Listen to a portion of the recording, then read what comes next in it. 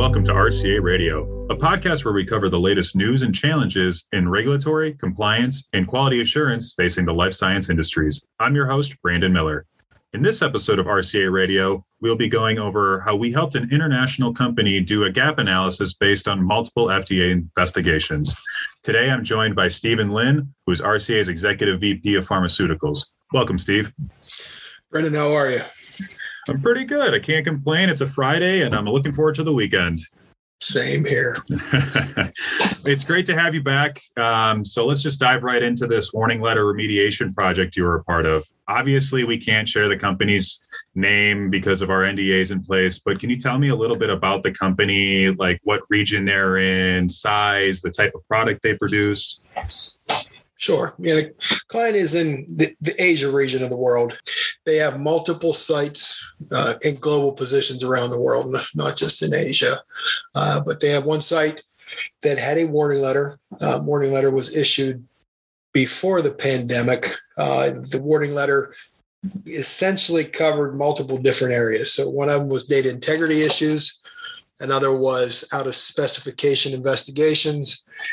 And also basically overall lapses in their overall quality control unit or their quality unit. So there's multiple big problems they have been tackling since the warning letter was issued a couple of years ago.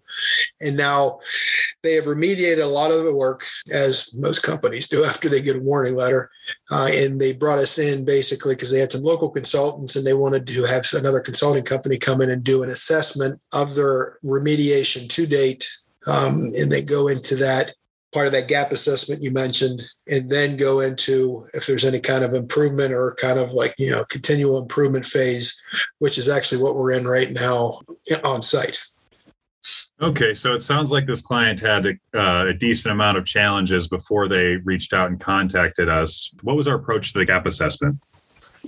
Yeah, so besides reviewing the warning letter, we had talked to the various subject matter experts that were applicable to actually remediating the warning letter, along, of course, with their executive leadership, not only at the corporate level, but at the site level as well. Because like I remember, it's a multi-site kind of corporation.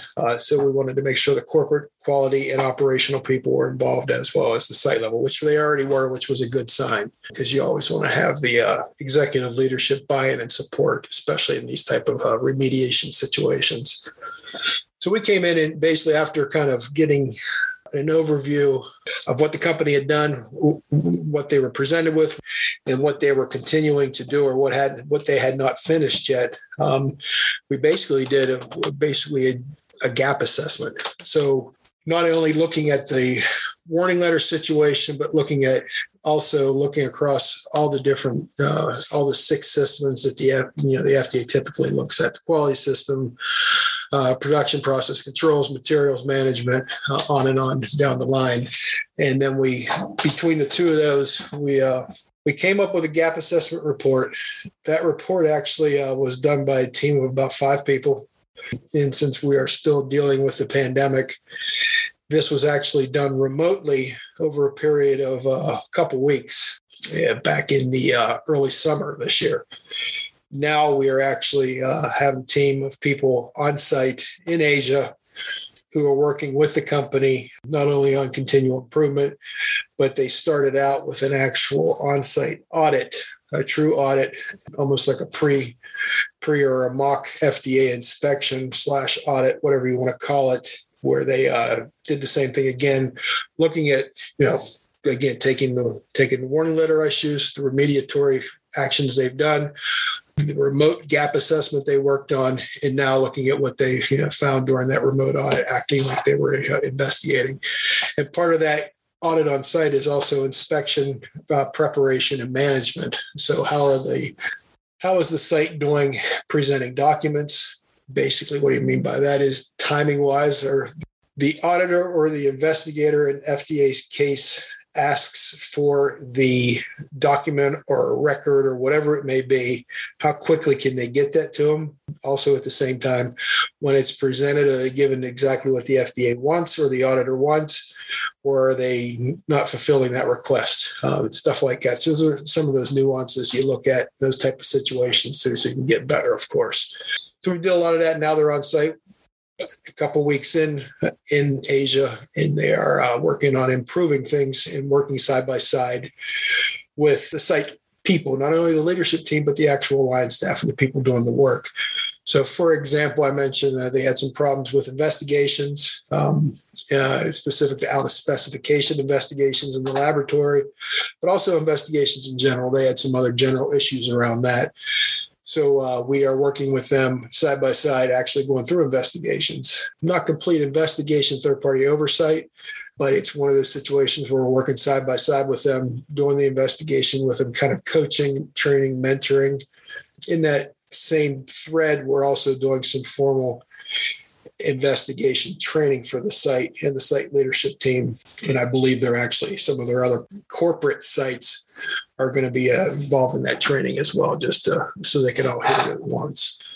So we're doing a lot of work. Again, data integrity stuff. The site had done a tremendous amount of implementation of automated controls. They had uncontrolled records in some places and so forth. No intentional they would call it intentional data integrity issues. It was basically, a lot of I call it the unintentional, which in data integrity, and probably 90% of data integrity issues are unintentional, and about 10% are the intentional, kind of the fraud and manipulation and so forth. Unfortunately, that 10% makes headlines across our industry and outside of our industry. So, but for the majority, that 90% or so is usually the unintentional, which they had there. So they put a lot of automated controls in place, whether it be electronic logbooks, electronic batch records, so forth. So part of our off-site and now on-site inspection is looking at computer system controls, computer system validation, and so forth, seeing how they're using it, how they're maintaining it, and so forth. So it sounds like there's still a lot of work to be done. And I think that means that we're going to have to do a part 2 to this podcast here to go over what the final result was once we were finished working with this client. Do you have any final thoughts or any advice you can give our listeners on to how to handle an FDA investigation? Before I get to the FDA investigation, some of the other kind of key things that we found coming into it. So first off, again, I mentioned executive leadership at the corporate level and at the site level, buy-in, support, and engagement. It was one thing we noticed was there pretty early on. They also had some leadership change at the corporate level where the new person came in, actually had worked with us in the past and wanted to get a fresh set of eyes based on what he was seeing. Call it a gut check or reality check, whatever you want to call it. So that was one thing. So that corporate engagement and kind of the fresh eyes perspective is oftentimes really good in these type of situations. Because when you're looking at the same thing over and over again, sometimes you get blind to what's in front of you. I do it, you do it. It's just human nature. As for the FDA inspections, purpose of FDA inspections, it helps to be prepared. And I'm of the opinion, based on, working at the FDA and then working at a couple different companies, you're kind of managing their inspection readiness and management programs. You want to be 100% inspection ready at all the time. Even, domestically in the United States, that's a given because the FDA can show up unannounced. Now, they're not doing that in the pandemic right now. They're giving some prior notice. In normal times, they can show up unannounced at any time, even in the middle of the night. As long as you have people working at your site or wherever it may be, at whatever hour, they can show up at that time. But also it helps to be 100% inspection ready anytime, anywhere in the world, whether it be FDA or any other health authority. And what that means is having a good, robust quality system. Again, like this client we were just talking about, oftentimes it helps, whether it be internally or having a consultant company like ourselves come in and give you kind of a independent, unvarnished look at how things are going in the guise of an audit, whether it be a gap assessment over your entire quality system, or some companies have a sneaking suspicion that some kind of one of the systems like production might have an issue somewhere, or packaging, or somewhere in the lab. You can do specific kind of audits just in that specific area. So whatever it is, it helps to be prepared, helps to know what's in front of you. Now, of course, within your quality system, if it is truly robust and functioning as it should, you should have those kind of indicators already But sometimes, as oftentimes happens in this industry and others, and you want to have that unvarnished kind of independent third party look where someone else comes in, looks at things, takes kind of an assessment and gives you a pretty good, portrayal of what's going on.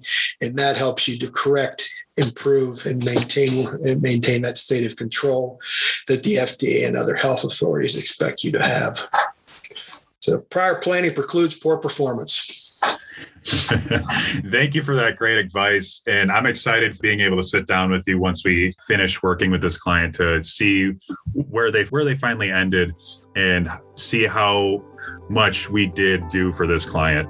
And I want to thank our listeners as well for taking the time to listen to this episode of RCA Radio.